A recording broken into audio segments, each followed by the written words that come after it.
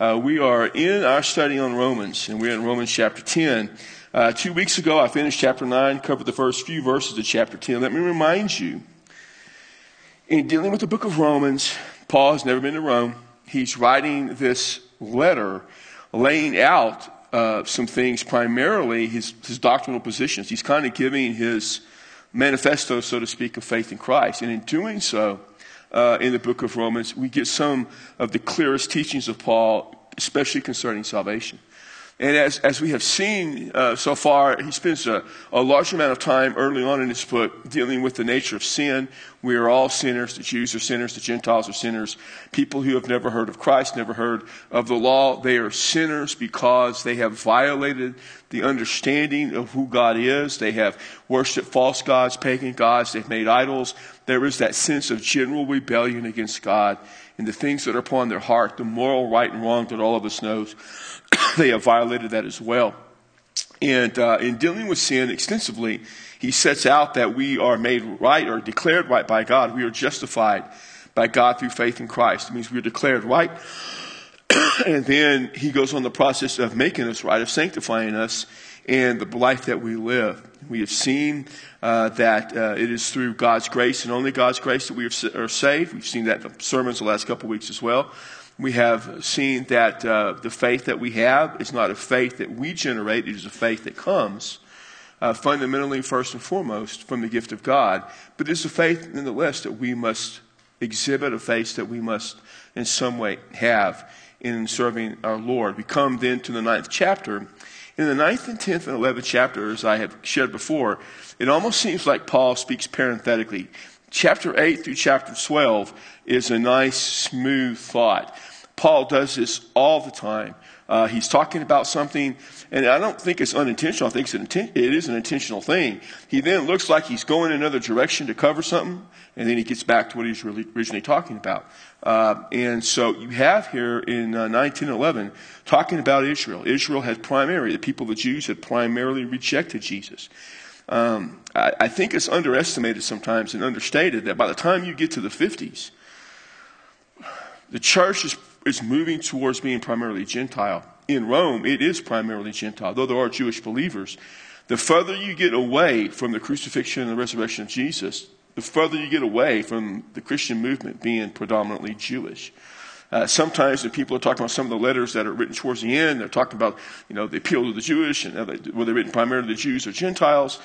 I think people tend to forget that as the gospel moved and moved and moved on in time, it became more and more Gentile. The Jews rejected it more and more. And so you need to realize that he is helping the Gentiles understand that there is still an understanding in place for Jews who will come to Christ at some time. So when we come to the 10th chapter, because there's some very famous verses in here, we need to remember that. So, 10th chapter also is full of Old Testament quotations. One of the things you see in Paul, in the book of Hebrews, you see the same thing, the Hebrew writer and all of the writers, Peter, they all rely on the Old Testament. Scripture is the foundation for the message.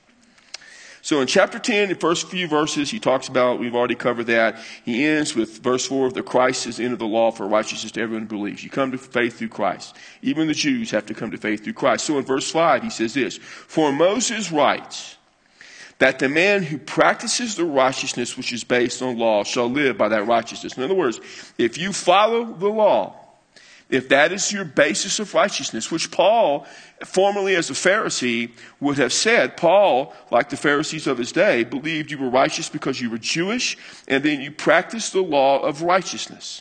Then you are bound to keep all of that law, which you simply cannot do.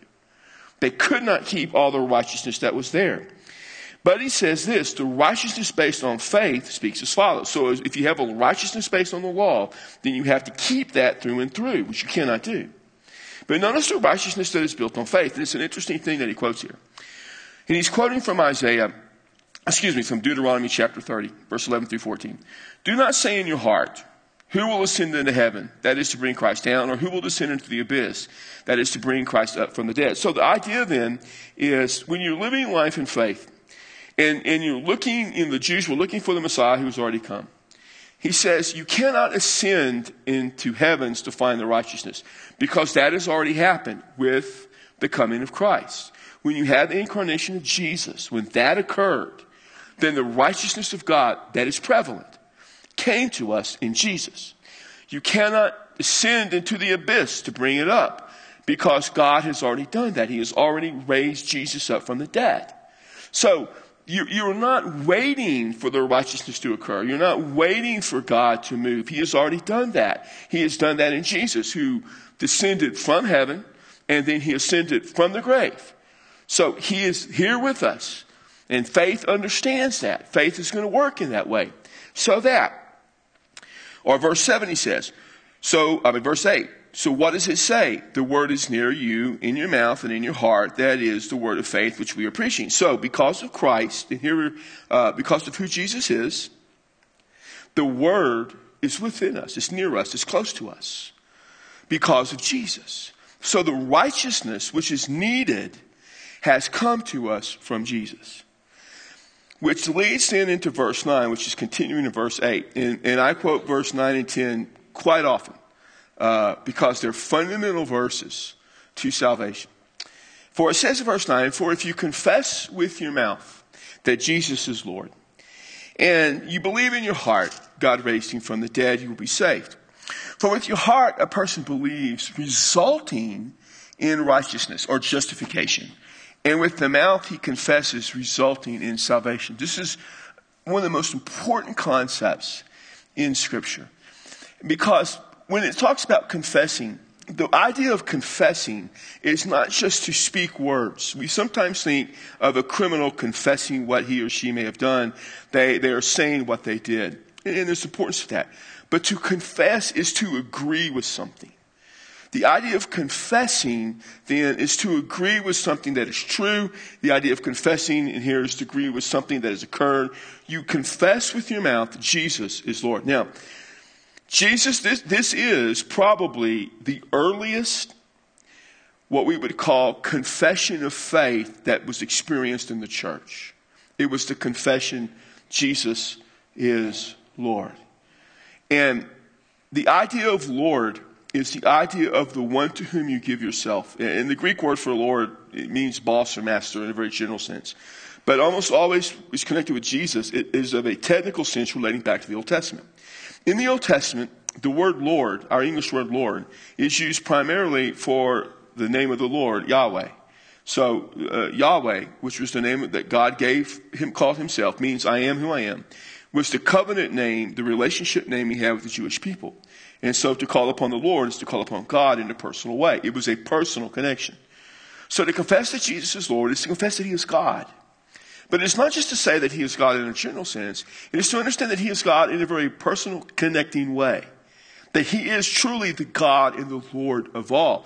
To be Lord in a religious sense is the one to whom you bow down before, and the one to whom you worship, and the one to whom you serve. So this is a confession of commitment to worship and service and to recognizing the absolute deity of Jesus Christ. You have to agree that Jesus is Lord. You have to acknowledge that Jesus and he alone is Lord. It's not the action is simply of the words. It's not just that you mumble them. Because as we saw last Friday night when we looked at the Sermon on the Mount, not everyone who says to me, Lord, Lord, will enter the kingdom of heaven. So it's not just a repetition of the words. It is the understanding of what they mean of commitment to your life.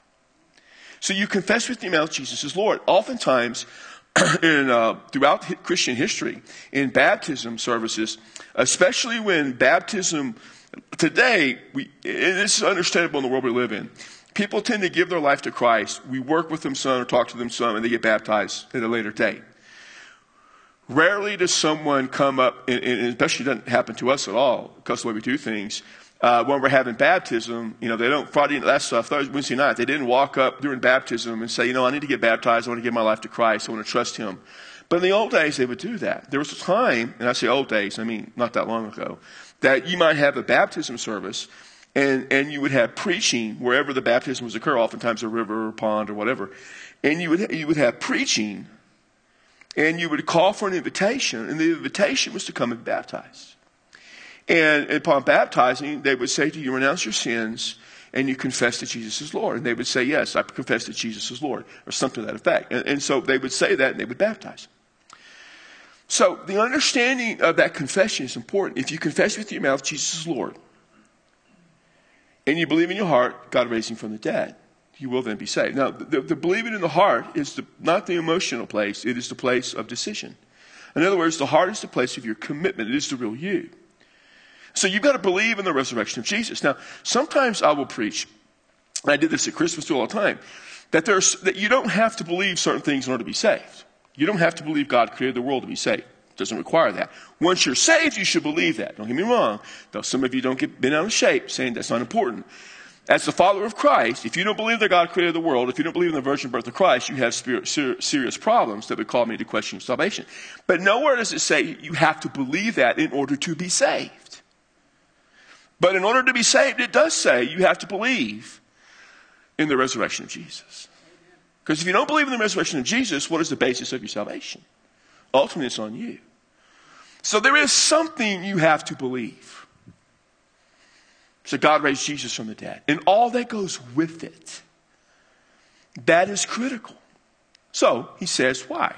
Well, you confess with your mouth and you believe in your heart. He says, because with your heart you believe, and it results, it says, in righteousness or justification. In other words, you are right with God. Now, we've talked a lot about justification. And righteousness and justification, same word in the Greek. To be justified is to legally be in right standing with God. So, the confession that he is Lord, the belief that God raised him from the dead, that belief that God raised him from the dead is, at the moment that you believe that, is the moment of justification. God declares you right. Now, we've already seen many times that belief is not something you come up with on your own. You just don't one day say, you know what, I believe God raised Jesus from the dead. It is, and we're going to see more where that comes from in a minute, it is what God does in your life. As we've seen from the sermons the last 2 weeks out of Ephesians, we're dead in our sins, and we've been made alive in Christ. When God makes us alive in Christ, when faith comes, when he makes us alive in Christ, he justifies us. So you confess, which results in justification. And then you believe, which results in salvation. So faith is connected to our salvation. It is the faith that God gives us. No, notice what it says right after that. For the scripture says in Isaiah 28:16, whoever believes in him will not be disappointed. He's going to save us. For there is no distinction between Jew and Greek, for the same Lord is Lord of all, abounding in riches for all who call upon him. So the same Lord is Lord of Jew and Greek. Remember, this is in a discussion about what is the place of the Jew in God's economy of salvation. And Paul is saying it's no different for the Jew or Gentile. You have to call upon the name of the Lord. You have to confess and believe. Anyone that teaches that there is going to come a point where Jews or whatever will not actually have to confess in Christ is teaching you what is false. Period. End of story. I don't care the rationale. I don't care how many scriptures they cut and paste. I don't care who teaches that. It is a false teaching. Because scripture says you must confess and believe. And in this passage is talking about the Jews in particular. Which comes to verse 13. Which is a very misunderstood and wrongly applied verse. Quoting from Joel chapter 2. For all who call upon the name of the Lord, whoever calls upon the name of the Lord shall be saved. The book of Acts chapter 2, when Peter preaches his great message, he quotes from Joel 2 extensively. He quotes this verse, talking about salvation. Anyone who, through what is said in verses 9 and 10, calls upon the name of the Lord, confesses and believes, will be saved. Whosoever will may come. I think there's a hint like, whosoever surely means me. Oftentimes, we misunderstand that. And we run into a very dangerous place. Some of you don't get excited by this, and some of you don't panic about this. But I often look, I have sources to see what church in Baptist Life is open. Not looking to go anywhere. Some of you got your hopes up for a minute. No, I'm not. This is what you know. But I have lots of friends who at places, I know where they go, and I have friends sometimes that need to go to churches, and they ask me to reference them someplace, and so I do that on their behalf, try to find them places to go. And so I was looking on one site, and there's this church. And I found this mildly humorous. You may not find it humorous at all, but I chuckled, and that's all that really mattered to me at this point. In their ad, they say, we want someone who is a non-Calvinist but believes whosoever will may come. And I'm like, what in the world is that? First place, I don't know what Calvin has to do with anything. I've never met anybody who is a Christian of any understanding who doesn't believe that all who call upon the name of the Lord will be saved. But we have to understand what that means. And here is the problem. Some people think that means that you have the ability on your own at any time you choose to call upon the name of the Lord, which you do not have. For 2 weeks, what have we said on Sunday mornings? We are dead in our trespasses and sins, and dead men tell no tales. Can't do anything. That salvation is the gift of God. Even in our study of Romans, we have clearly seen that. In chapter 9, it was talking about God choosing and choosing and choosing. Its salvation is always the work of God. Don't ever get to the point where you think that whosoever calls upon the name of the Lord means that an individual can, outside of God's grace, determine their own salvation. Doesn't mean that. He's quoting Joel. He's going to read the context of the passage. He's just spent all this time talking about our sinfulness. He has just said, you have to confess and believe. The ability to do that never comes on our own. Go back to chapter 8. Those he calls, those he predestines, those he chooses, all that's in there. It's all placed upon what God does. I call upon the name of the Lord because God moves me to call upon the name. How many times have you heard someone preach, and I preach all the time, in a sermon, if the Holy Spirit is working in your life and the Holy Spirit is convicting you to give your life to Christ, trust Him. I've never said, I don't know anyone that's ever said, hey, listen, if you're sitting there and all of a sudden it just comes upon you, hey, maybe I need to call upon the Lord. Maybe not. I think I'll do it. We don't talk that way. We always give God credit. Have any of you ever seen someone said, well, praise you for getting saved today? We always say, praise the Lord, God Jesus. It's instinctive in the life of a Christian to understand that. So read what follows. And this is what everybody misses when they misquote this. What follows? Verse 14. How will they call on him? Whoever calls upon them will be saved.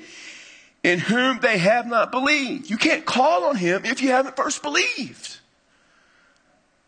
How can they call if they have not believed? Notice what it says. How will they believe in whom they have not heard or listened? And how will they hear without a preacher? Now that does not mean just me as preacher, but a proclaimer. So just think about this. In order to call out, you have to believe. In order to believe, you have to hear. And hearing requires someone telling. Nobody on their own comes to Jesus. Somebody helps them. Said it last week, Sunday. We are God's workmanship, created in Christ Jesus to do good works, which He prepared beforehand that we might walk in them. We are created in Christ to help be involved in other people's lives. So, don't get too technical on this. Somehow, we've got to help people come to Jesus. So what do I say all the time? I say this all the time. What do I say? Get people to Jesus as fast as you can. Why? Because they can't come to Jesus if no one brings them there. The way God works in His grace is that He saves us in His grace. And in His grace, through faith, He saves us. And then He uses us to help other people experience the same thing. Notice what He says in verse 15. He is quoting Isaiah 52:7. How will they preach unless they are sent? Just as it is written, how beautiful are the feet of those who bring good news of good things. So how will they go unless they're sent? Which implies this, we're sent. So you're saved, you're sent so you can preach, so that people will hear, so that people will believe, and they will call on the name of the Lord. No one calls on the name of the Lord on their own. There is a God-driven process that he directs. Notice what he says then about the Jews in verse 16. It's a quotation from Isaiah 53:1. However, they did not all heed the good news. For Isaiah says, Lord, who has believed our report? Now Isaiah, 600 years before Jesus, actually more than 600, 700, I said 600, I was really wrong. About 730, 40 years before Jesus. Says, how will they believe? They refuse to believe because they reject our report. Notice what Paul says in faith comes in from hearing, and hearing by the word of Christ. Faith comes by hearing, and hearing by the word of Christ. The focus of all that is Christ. The word which is from and about Jesus. You cannot separate faith from Jesus, from the message, the calling, the work of Jesus. That's why we praise the Lord. That's why we praise Jesus. We understand what he's done in our life. And so I have faith. Why do I have faith? Well, I've heard the message. And when I heard the message, Jesus working in my life moved me to faith.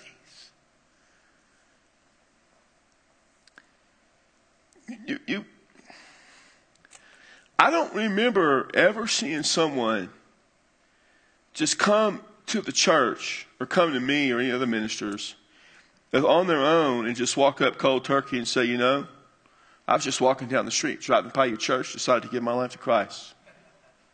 It just hit me. Unless someone had been previously working life. If you say, has anybody talked to you? No, never heard. No one ever taught me a thing about it. Never heard. I don't know anything about Jesus. Never read anything from the Bible. No one ever preached to me. No one ever taught me the Bible. No one ever said something to me. I just decided I'm going to give my life to Christ. Never heard of it happening. And if somebody says, well, I have, I'm going to call you out on that one. It may have happened, but not with you. Here's the thing.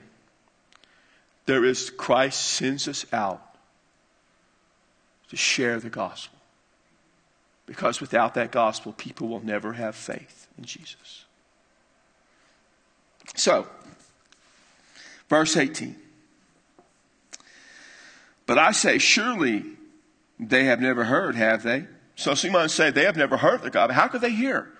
Paul says, Psalm 19:4, their voice has gone out into all the earth, and their words to the ends of the world. See, verse 19, but I say, surely Israel does not know, did they? He says, first Moses says, quotes Deuteronomy 32:21, I will make you jealous by that which is not a nation. By a nation without understanding, I will anger you. And so in other words, he's saying the Jewish people had all the advantages that Gentiles never had because throughout their history, God has been preparing them for the Christ. He has been telling them, they believed in the coming of Messiah. Jesus fought all the time about people who were questioning he was the Messiah or said you can't be the Messiah because he didn't fit their expectations. At the time of Paul, there was a great expectation a Messiah was coming. They just missed out on it because they wouldn't believe. They have no excuse. He says the Gentile, in other words, another nation without any understanding has made them jealous. The Gentiles have made the Jews jealous. And part of the reason that Jews began rejecting Jesus is because the Gentiles were accepting him. They didn't want any part of that. So Isaiah is very bold. Quoting Isaiah 65:1. I was found by those who did not seek me. I became manifest or known to those who did not ask for him. So here's what he's saying. He's writing to the Romans, primarily Gentile believers, about the Jews, and he's saying that you as Greeks, as Gentiles, you found him, you were not seeking him. The Jews were seeking the Messiah and never found him. He was found by the Gentiles. Now think about this. When we give ourselves too much credit for our salvation, how do we give ourselves credit for our salvation when we were never seeking him to begin with? Most people I know that are lost, I know quite a few. They may have some religious inclinations, some faith thing. They may know some things about God. Most of them are pretty sad. They're my age. The friends that are my age, 45, 46, my age. Most of them are very satisfied in their losses. They may not be satisfied in life. They may be missing, they may be hurting, they may be yearning. But too many times I've encountered them, they have no spiritual hunger.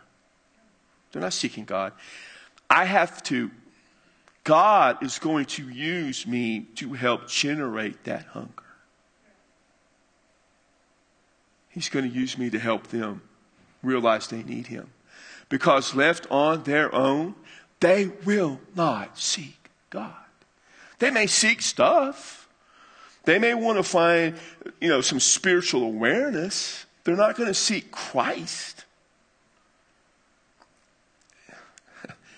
You hear all the time about different people, you read about some celebrity or some athlete or somebody in their spiritual life. And I'm always curious when I read about someone who's very spiritual. That's almost a code word. I almost know right away what it means. They're not a Christian. They're seeking stuff, but never Jesus. Because Christians tend to say, I'm a Christian. I'm a follower of God, a follower of Christ. Even nominal Christians tend to use that. People on their own simply don't seek unless there is somebody to help them that God uses to help them seek. So in verse 21, but as for Israel, he says, all the day long, it's Isaiah 65:2, God is saying this, all the day long, I have stretched out my hands to a disobedient and obstinate people. I've stretched out my hands to my people, and they're disobedient and obstinate. This is the people of Israel. Now, we're going to see, over the weeks to come, in chapter 11, about they will come to faith. But the people of Israel, Paul is saying, are in a place of disobedience and being obstinate. Now, what we need to understand in the world we live in, and I come from Texas, where you're in the Bible Belt, and we always Texas. You know about Texans. Texans like to brag a lot. We're good at bragging. We brag about our bragging. We're really good about that. And in Texas, because we are such a heavily, large state with a lot of Christian folks, we like to be about the buckle on the Bible Belt. I know people like Georgia say they're the buckle on the Bible Belt. That's a small buckle. Texas is a big old Texas-sized buckle. And all around, whether it be through Catholicism or whether it be because there are a lot of Baptists and evangelicals and Pentecostals, there are a lot of people who are aware of Jesus to some degree. When I left, being from South Texas, but when I left North Texas to come here, I didn't meet many people in North Texas in Bridgeport and Wise County who weren't connected to a church somewhere. All of them were. But most of them were far from Christ. There's a danger in being so surrounded by Christianity, religion, whatever, that you become immune to the truth of it. And people just assume, and you just assume, you're okay. I can't tell you the number of people I've met in my life. I've said this all the time.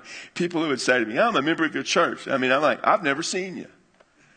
This is in Bridgeport, not here. I've never seen you. It wasn't that big a church. It was, 150, 200 every Sunday. Eventually, I'm going to see you. Show up once in a while. You could come here, and it happens, and people say, I come to your church. I'm like, oh, I didn't know that. Here it's easy because so many people come through the door. But there, and they were immune to Christ. They were disobedient, were obstinate. They thought everything was okay. And this is the reason we continually preach and teach the truth of Jesus. Even on Sunday mornings to a crowd that's predominantly members or attenders. We always preach that. Hey, you always need to hear it. There's never a time you don't need to hear the gospel. But the reason is because people can become so immune to truth. All we can do is keep trying to find ways to help them because we have to. And this is what's important. We have to trust that at some point God will take what we share and will penetrate their life with that truth. It is not our task to make sure people come to Jesus. It is our task to help them, to become followers of Christ. It is our task to see that they encounter Jesus. I'll never forget the guy told me one time about all the people he won to the Lord. I was too young. When I was young, I was brash and a little cocky, but I didn't always speak my mind like I tend to do now. Because today when you come and tell me how many people you win to Christ, I'm going to tell you haven't won a cotton-picking person to Christ in your life. The Holy Spirit wins people to Jesus. We share Jesus. That's our task. And so what this is saying, Paul is reminding us that while the Jews have moved away from Christ, and we're going to see that eventually they'll come back, there is at the same time a path to Jesus. It is not our path. It is God's path. And God's path requires us to share Jesus with people so they may come to Jesus. And our responsibility is to help them see that path and trust that God in his grace will move them to salvation.